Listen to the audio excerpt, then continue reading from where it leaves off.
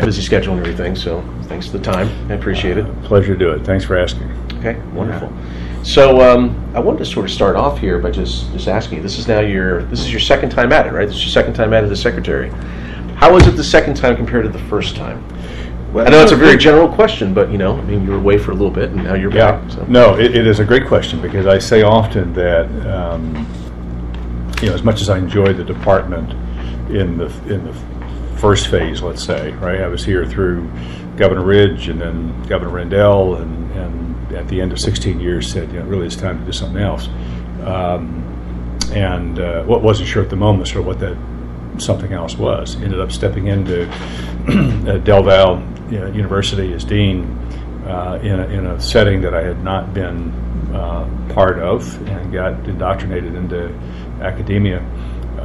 But most important out of that whole exercise that I went through of immersion into higher ed was understanding what students who were interested in agriculture were thinking and saying, right? So when you listen to 17, 18, 19-year-olds, think about, say, here's my career aspiration, and then try to help them realize that.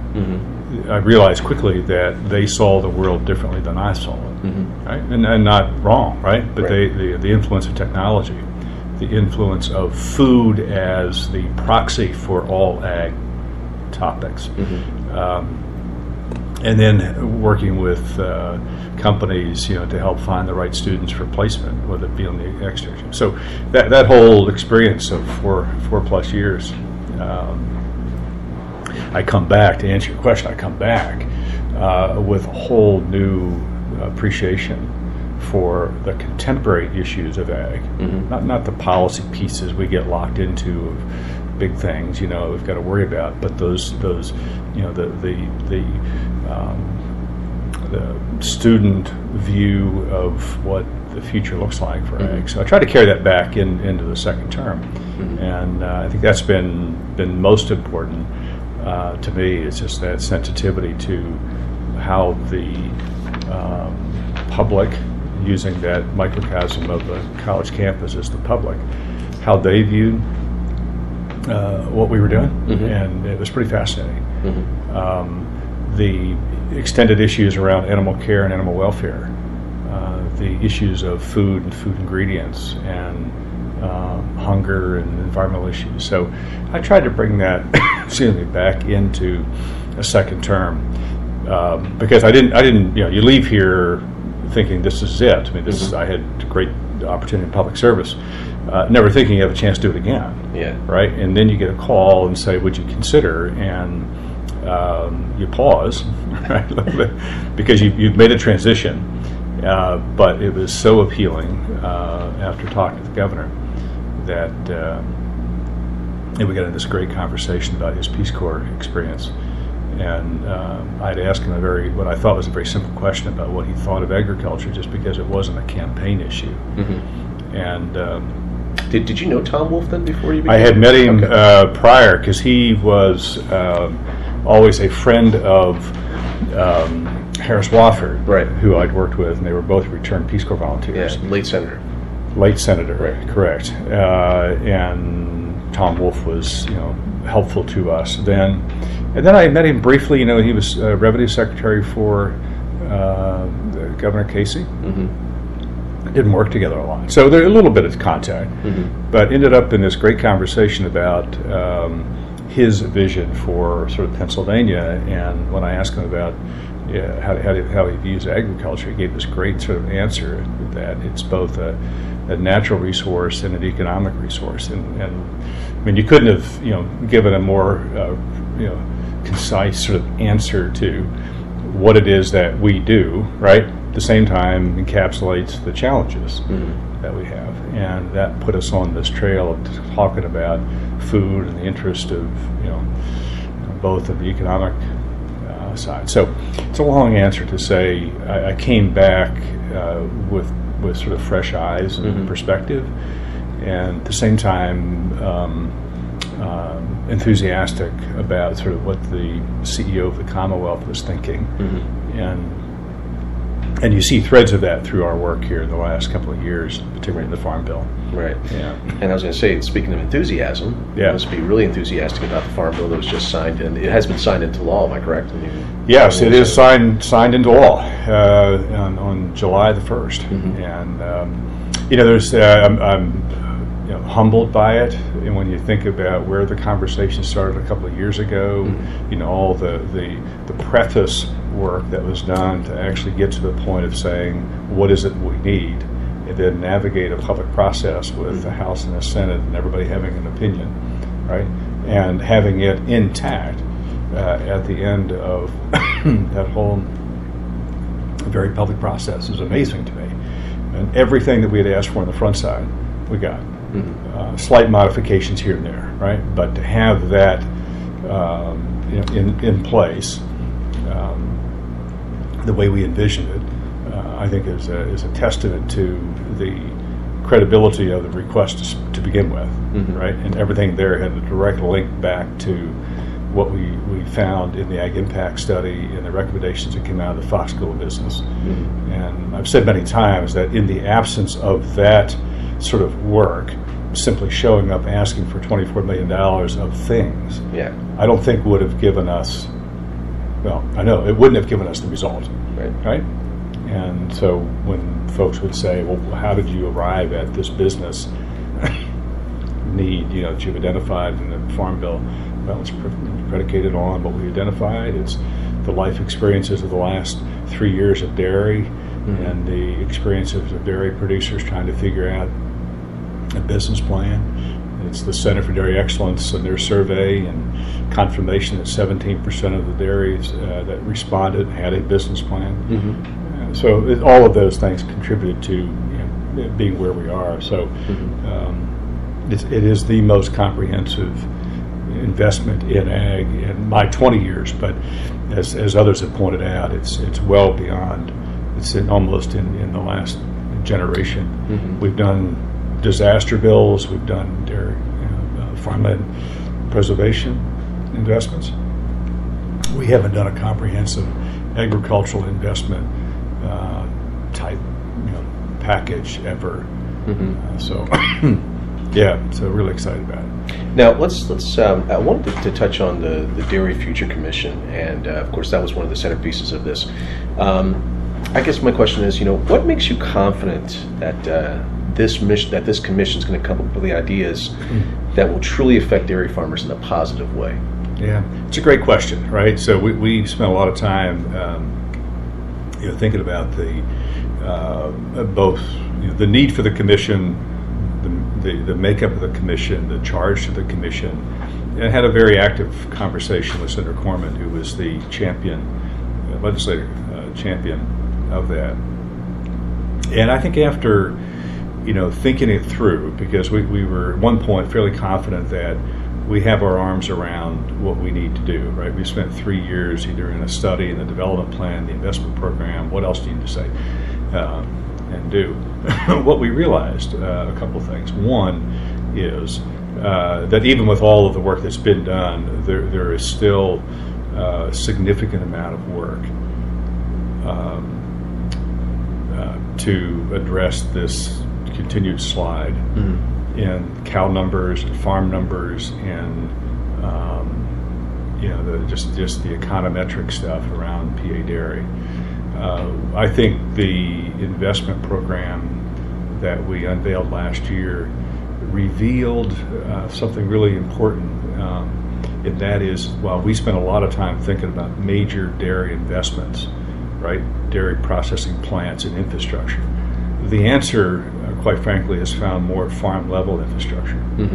And that's what we saw in the dairy investment program. I think that's one of those pieces that when you talk about the commission, that future piece is, what do you need to do to help encourage and spawn the on-farm, direct farm sale opportunities for dairy.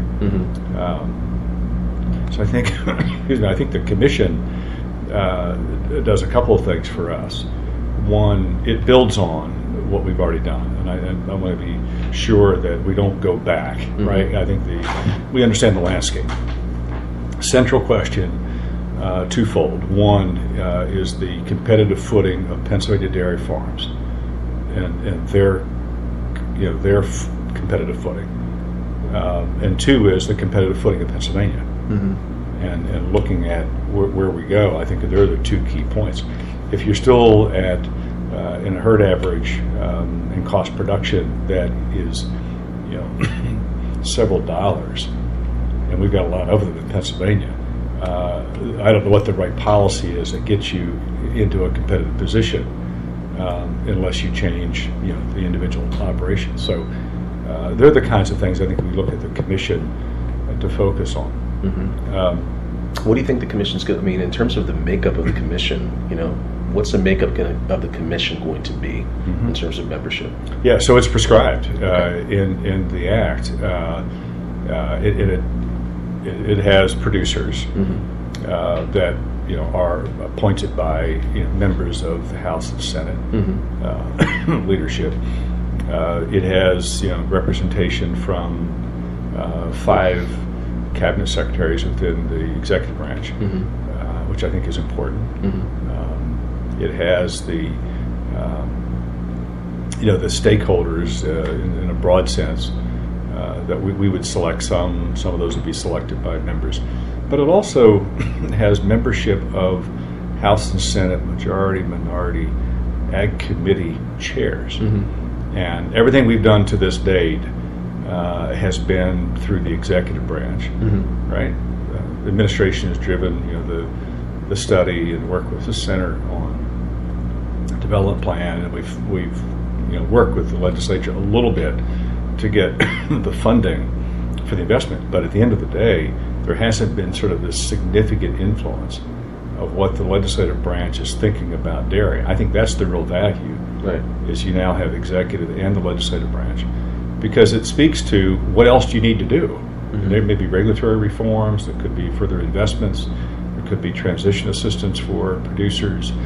There certainly ought to be some consideration of additional market investments that go well beyond the $5 million. So that's where we would like to focus, right? And trying to get the commission to focus on the operative word is future in the title. What does that look like? Right. Getting the buy-in, thinking about investments. I look at the competitor states of Wisconsin and New Mexico and California, New York, and they all have a strategic plan around it. So I think having our plan built on the commission with a very specific deliverable there, because we only have 1 year to do it. So Right. the key, I think that's there's a statement in that. Right. In that, okay, you've got a good foundation, go to work and come back with recommendations in a year. So we'll honor that. But how much? I guess no, I'm going to ask this in relation to the federal government. Of course,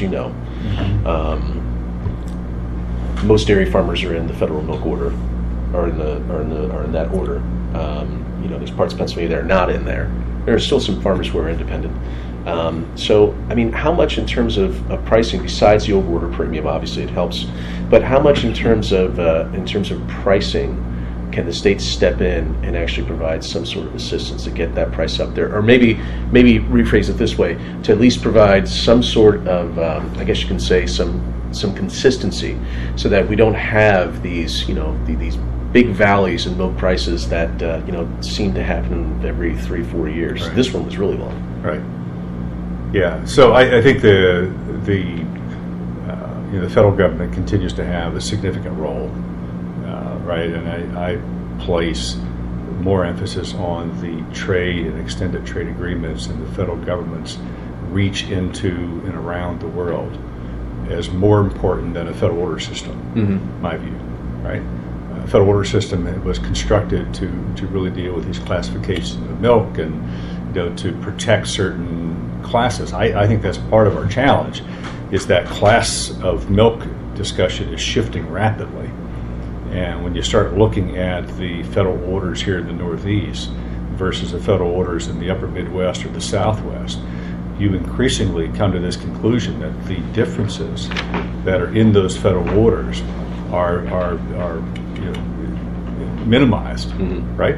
So I think there's a federal order and it's important and that flow, but I think that's one of those issues long term of how to deal with it. The federal government's role in trade negotiations, the reach in and around into markets, I think is most important. Secondly, the whole risk management discussion, and I've been an advocate for that for years, and dairy has been one of the last sectors that has been slow to adopt a risk management model on production and mitigating that risk on milk production. But that said, I think the new dairy the DMC program that the Farm Bill provides is a really good opportunity. So it has a role. Federal government has a role. States, I think our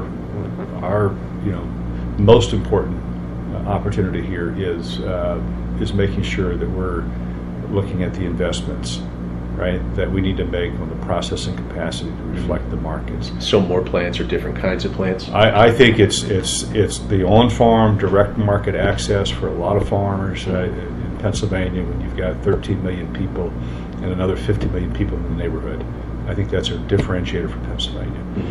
I think using to the full extent possible the port of Philadelphia, right? That port access, when 17 and growing to 20% of the total dairy production in the U.S. is exported, and the major countries are ports of call into the port of Philadelphia, but we're not putting any dairy product on those ships out, is a strategic error, right? And I think we need to get very smart about that. Coupled with, then you have to also have products that fit those international markets that's produced here, or at least. So I think that is part of our state's contribution. We spent $200 million upgrading the Port of Philadelphia to, right? I think they're the things, and I tell the story often that when we went around the state asking in listening sessions as part of our Ag Impact, what are the assets, agricultural assets of Pennsylvania? You get the normal, it's the land stuff. Not one single person identified the Port of Philadelphia as an asset to agriculture in Pennsylvania. And I was struck by that. When you think about trade, if it's $1.3 billion worth of Pennsylvania agricultural products leave here and go into an international market, but not one person said Port of Philadelphia. So I think that's a wake-up call for us. But that's where we've made the investments as a state. We've got it here. So I think there are a lot of things we can do. It's not in the price support side. I think it's on the competitive footing of individual producers and in the investments both at farm and at large. And as pointed out by the regulatory environment is also a really critical piece of that. And what we do in terms of the tax base, what you do in terms of the permitting process, what we do in terms of the regulatory oversight from food safety to labor issues and so forth, all become part of that competitive footing of PA dairies. Okay, great. So how about this season? I know in many areas of the state, I guess this area, it's been a pretty wet spring, or was a pretty wet spring. Some other areas, was wet and cold. I know just north of here in New York, they've had terrible times in some areas with prevented plantings. What's your take on how the growing season is going so far? I know from people that I've talked to, it's a mixed bag. Lancaster County looks great. The corn's coming up in Lancaster County, soybeans are coming up, and really, since Lancaster County is the heart, in my opinion, it's the heart of agriculture in the state. That's good to see. Yeah. But what have you been hearing, from producers in other parts of the state? Overall, give me your take on how the growing season is going right now. Yeah, I think after the experience we had last year with being overwhelmed by rain, and everyone said, "Boy, sure hope that doesn't happen again." And then 12 months later, you find yourself in the exact position that you were trying to manage through last year. I'd say that the overall we're in fairly good shape, but there are some pockets of pain. The western part of PA, from the Allegheny Plateau west, I think has really suffered. It looks a lot like the western part of the United States. I was with some producers and families last night from the west who were lamenting their challenge of forage quality late haymaking. Beans are just now getting in the ground, right, which is scary because you're mid-July. Yeah. So, I mean, it's a challenge. I mean, we've got acres that are not planted. We've got folks who are, not doing, second crop beans and are hopeful to get small grains in the fall after the experience of last year. So, yeah, we're challenged for sure. Have you been? I was going to say, have you been in contact with? I know FSA usually keeps these numbers, but have you been in contact with the state office of FSA as far as, how many acres of prevented plantings? How many acres we're going to see this year? Well, we are in contact with FSA. I don't know the acres, the non-planted acres. I do know through the insurance agents.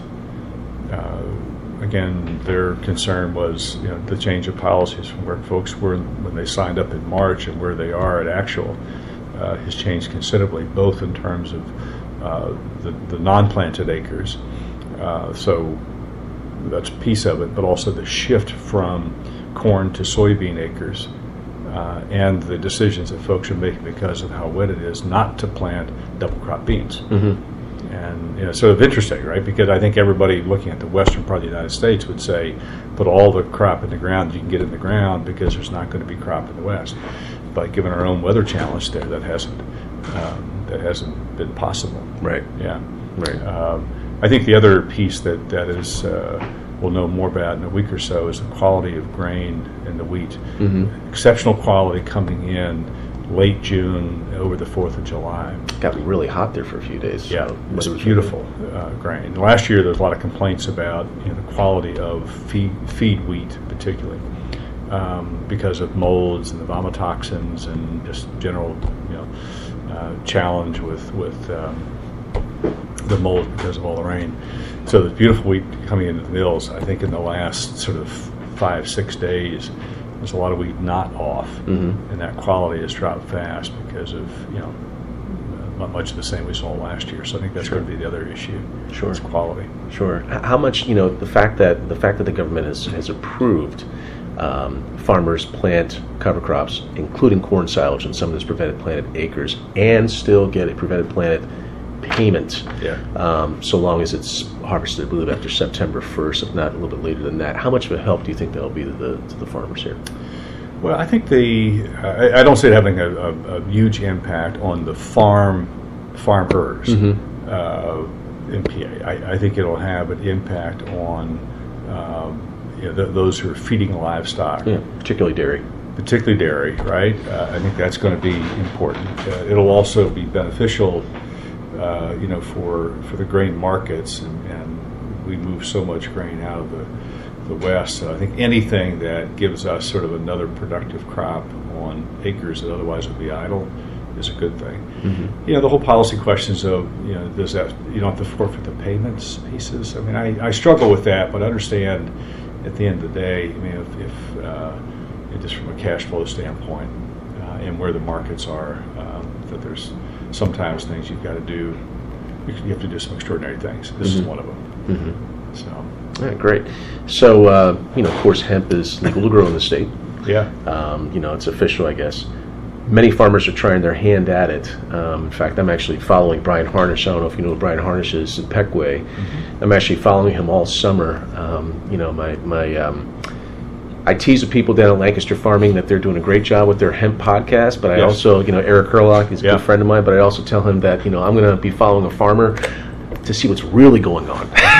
We tease each other about that. Yeah. But I guess, my question is, can you just tell me some things that the department is planning, in order to either remove the unnecessary barriers for producers to actually get into this market, and what do you think the potential is for this crop in terms of either CBD or fiber? Right. Those are the two, end markets for this.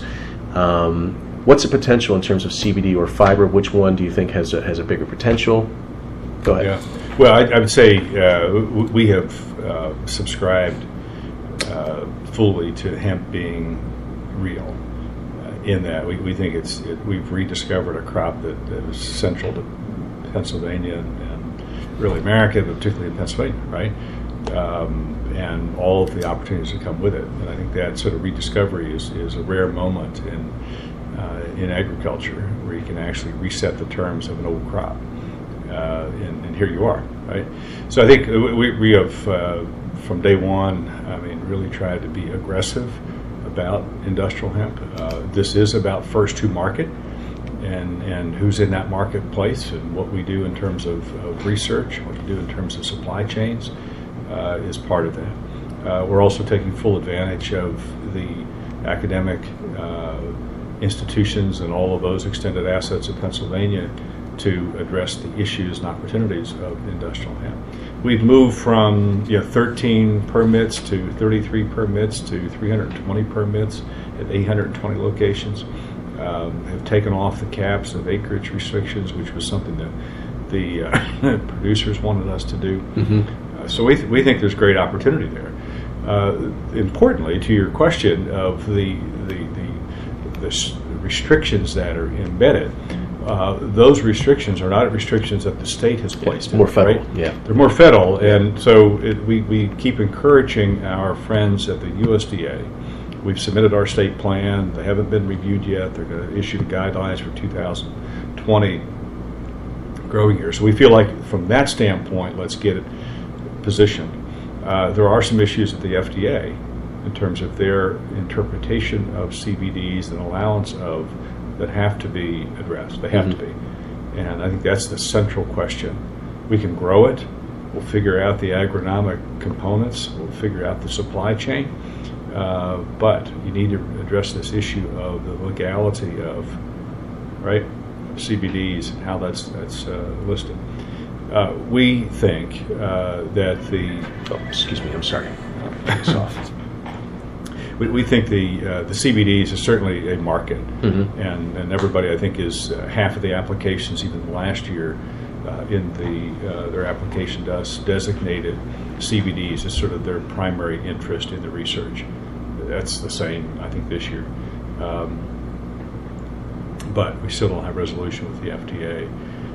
So we think the fiber component is critical, and all kinds of properties there that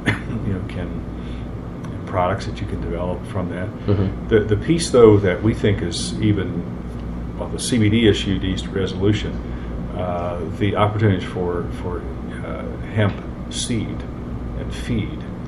We think in a state where 200 million livestock, poultry livestock, are here or move through here, that we think that's one of those really important opportunities for us that we have full access to at the moment. Mm-hmm. It needs to have, again, the feed value question and the certifications of that because of human consumption. Have you talked to the Wengers and the other feed mills? Are they on board with that? I mean, yes. Yeah. It rivals, in a protein standpoint, it rivals some of our primary crops. So we think, from a nutritive value, it's important.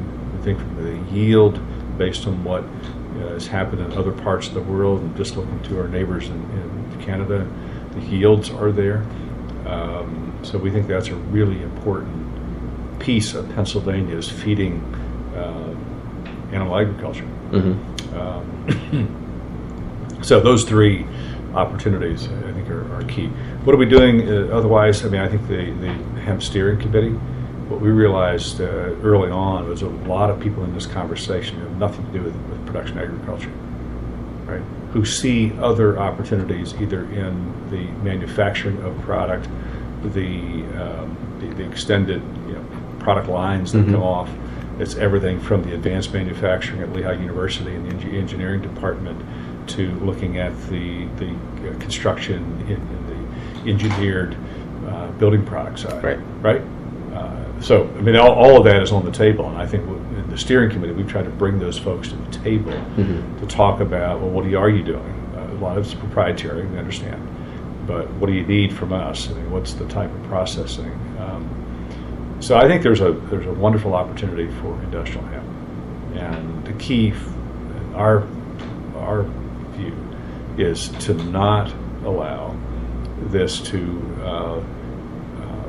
for agriculture to slip out of that conversation, right? There's a lot of other people around it, Right. but we want to make sure that there's an opportunity for farmers to actually be a beneficiary Sure. of the expanded hemp market. Sure. Right? Sure. Sure. And that's when I talk about it's rare to reset a new old crop. Part of that reset is when we look at what's happened in other markets with products is the loss of the farmer's control in being a primary beneficiary, Sure. right? And I think that's where it's difficult to do. We're realizing that, but we think it's part of what we need to protect in part, what we need to try to advocate for, and the right policies around it. There are simple things like there's no labeled sprays for insect control or weed control on industrial hemp. Right? You got to figure that out. Yeah. There's no controls on the genetic materials, and we think that's a piece of our market, right? Having things that are proprietary to Pennsylvania, Pennsylvania preferred hemp would be important. That's something we're working on. Looking at the opportunities right now where you can use hemp seed oil in products, and how to do that. I mean, that is currently approved by the FDA, the hemp seed oil. Right? That's different than the CBDs. Everybody's focused on the CBD. I think there's opportunity even in the hemp seed oil. And that's legal today. So we have folks who are planning to infuse teas, and they're infusing everything they can infuse with the seed oil. They want to do it with CBD. Some are, not legally, and I think that's their own issue. But but I think so. I think it's a great opportunity for Pennsylvania to encourage production, and some have been a little anxious about the advocacy of the state for this, just because of the unknowns with the FDA and what's happening. But it's also clear that unless you get out early and set that stage, which we did 2 years ago, you're going to be quickly lost in this market. Well, it sounds like from your answer that getting the existing agriculture infrastructure involved, or having those people actually sold on this, is going to be crucial. It's critical. I mean, I think, especially on the feed side, particularly on the feed side, and it's both that supply chain, right? Because a lot of the types of infrastructure you need currently exist. They simply are used for other other commodities and products. So making sure that we're taking full advantage of that, but also asking those who own some of the infrastructure in the feed seed side is to play an active role in addressing the issues of regulatory approvals, right? So the AFCO, which is the national organization that oversees feed ingredients, is we've got to go through an approval process to gain the approval to use that as a labeled feed ingredient, industrial hemp. So we need that work done. The Carolinas are doing that. I thought I put my phone on silent. I did not. I apologize again. Go ahead. Now I put it on silent. So there's work being done, a little bit at Penn State, a lot being done I think it's in South Carolina, poultry feed particularly. So we're trying to encourage that through our steering committee, is what are those gaps that we need to continue to fill. Sure. Right? Sure. Of the agronomic stuff, the supply chain, the genetic work, the varietals. I mean, there was interesting, anybody who's looked at the first year and the second year, if you looked at the seed stock that came in and where it came from, the germination rates, and then the experiences of growers, right? It's pretty fascinating, because you're taking product that's somewhere in China or Europe, Canada, in different temporal zones and conditions, bring it into Pennsylvania, not the same experience. Sure. Right? Sure. How about the current? I hate to say trade war, but the current issues with trade around the world, in particular with Mexico. If you can touch on that a little bit, and touch on how it's impacting Pennsylvania right now, and touch on a little bit with the issue in China. getting a resolution on that as soon as possible. Yeah. How do you think that will affect Pennsylvania? Yeah, well, the trade is critical to Pennsylvania agriculture, and I describe sort of the USMCA as trading with Maryland and New York. If you're Pennsylvania, Sure. right? Canada and Mexico in that North American corridor, it's that critical to us. And our three largest markets are Canada, Mexico, and China, and they're all in the news. That's not a good thing, right? And so we're watching that closely. We are concerned. We've been surprised at the the stability with Canada and stability even with Mexico in terms of market access. Dairy is a key indicator there, and we were very concerned about what would happen. And we got a little bit of a shock, a couple of weeks ago, and the president was threatening some additional tariffs and escalating tariffs, and immediately some response in the marketplace around dairy to that. That has sort of now been subsided, but still sort of a worry. So I think in those two countries, we've got to get the USMCA sort of approved. The China piece, this is evolving. I think the China piece, particularly since it's our largest market for Pennsylvania hardwoods, and just in the last month, what has happened with those markets, that market, China market for PA hardwoods, is disturbing because we're seeing a very quick slide in market access.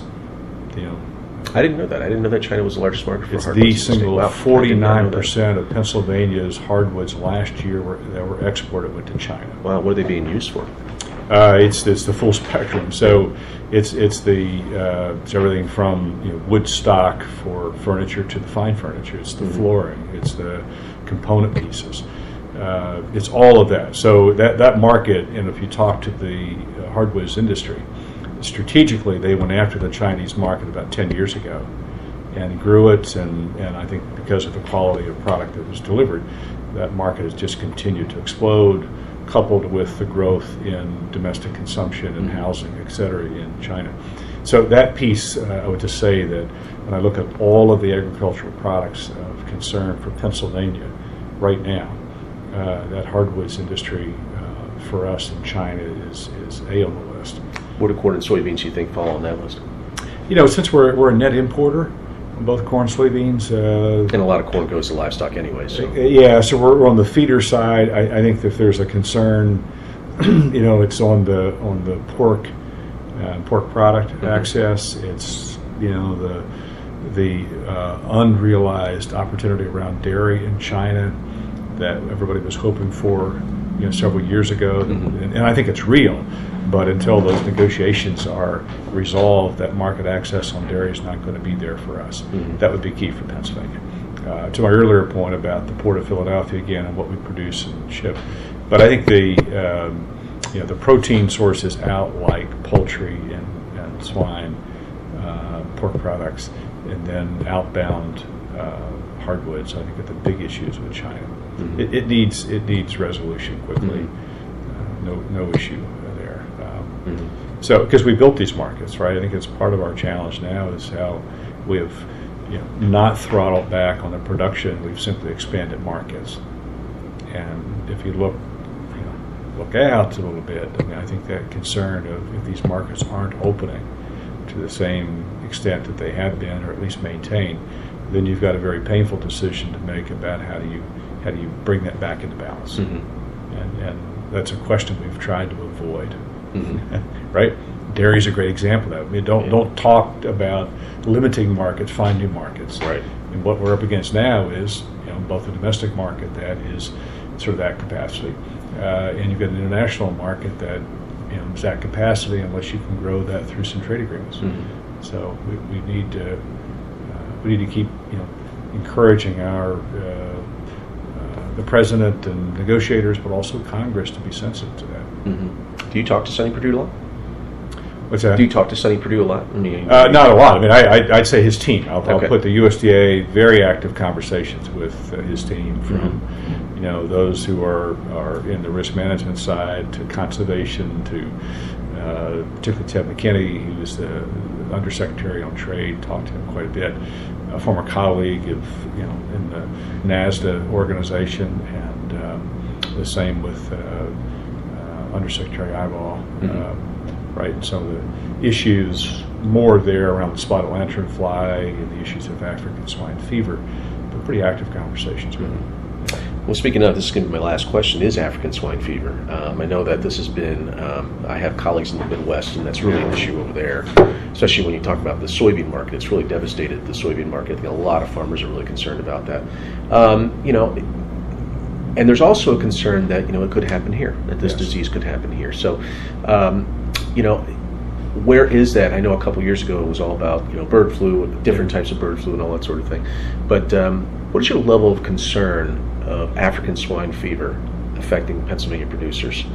And how is the state, how do you think the state is positioned to be ready for that? High alert.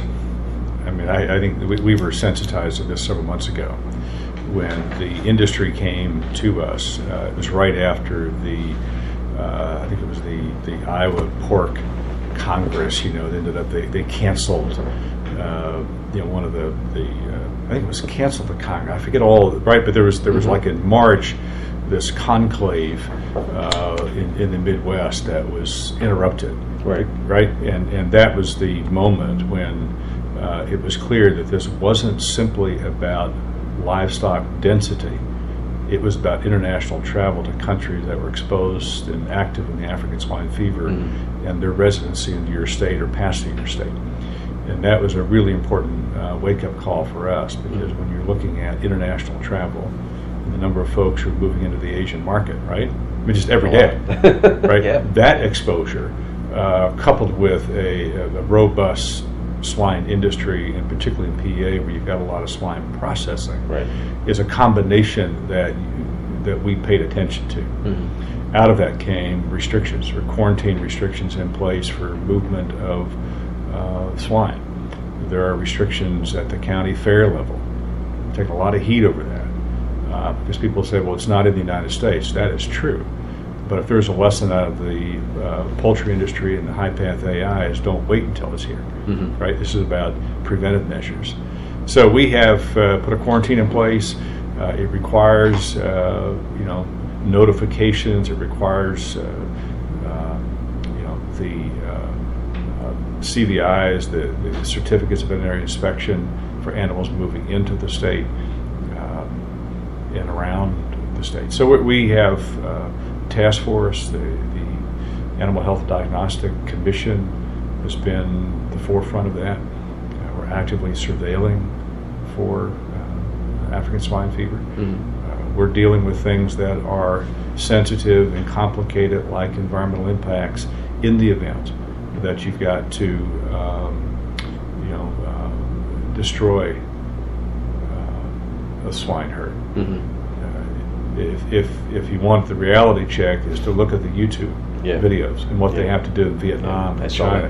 Right, and I've said to folks, I mean, that's why we are hyper, and why we're not waiting for the big pork producing states or the National Pork Producers Council to make a move. Have you talked to your colleague in Iowa, or talked to your colleague in North Carolina? I mean, most of the big pork states. Well, I think they, and I appreciate their view, and that is to really have an effective response, is that you need to have a federal response, right?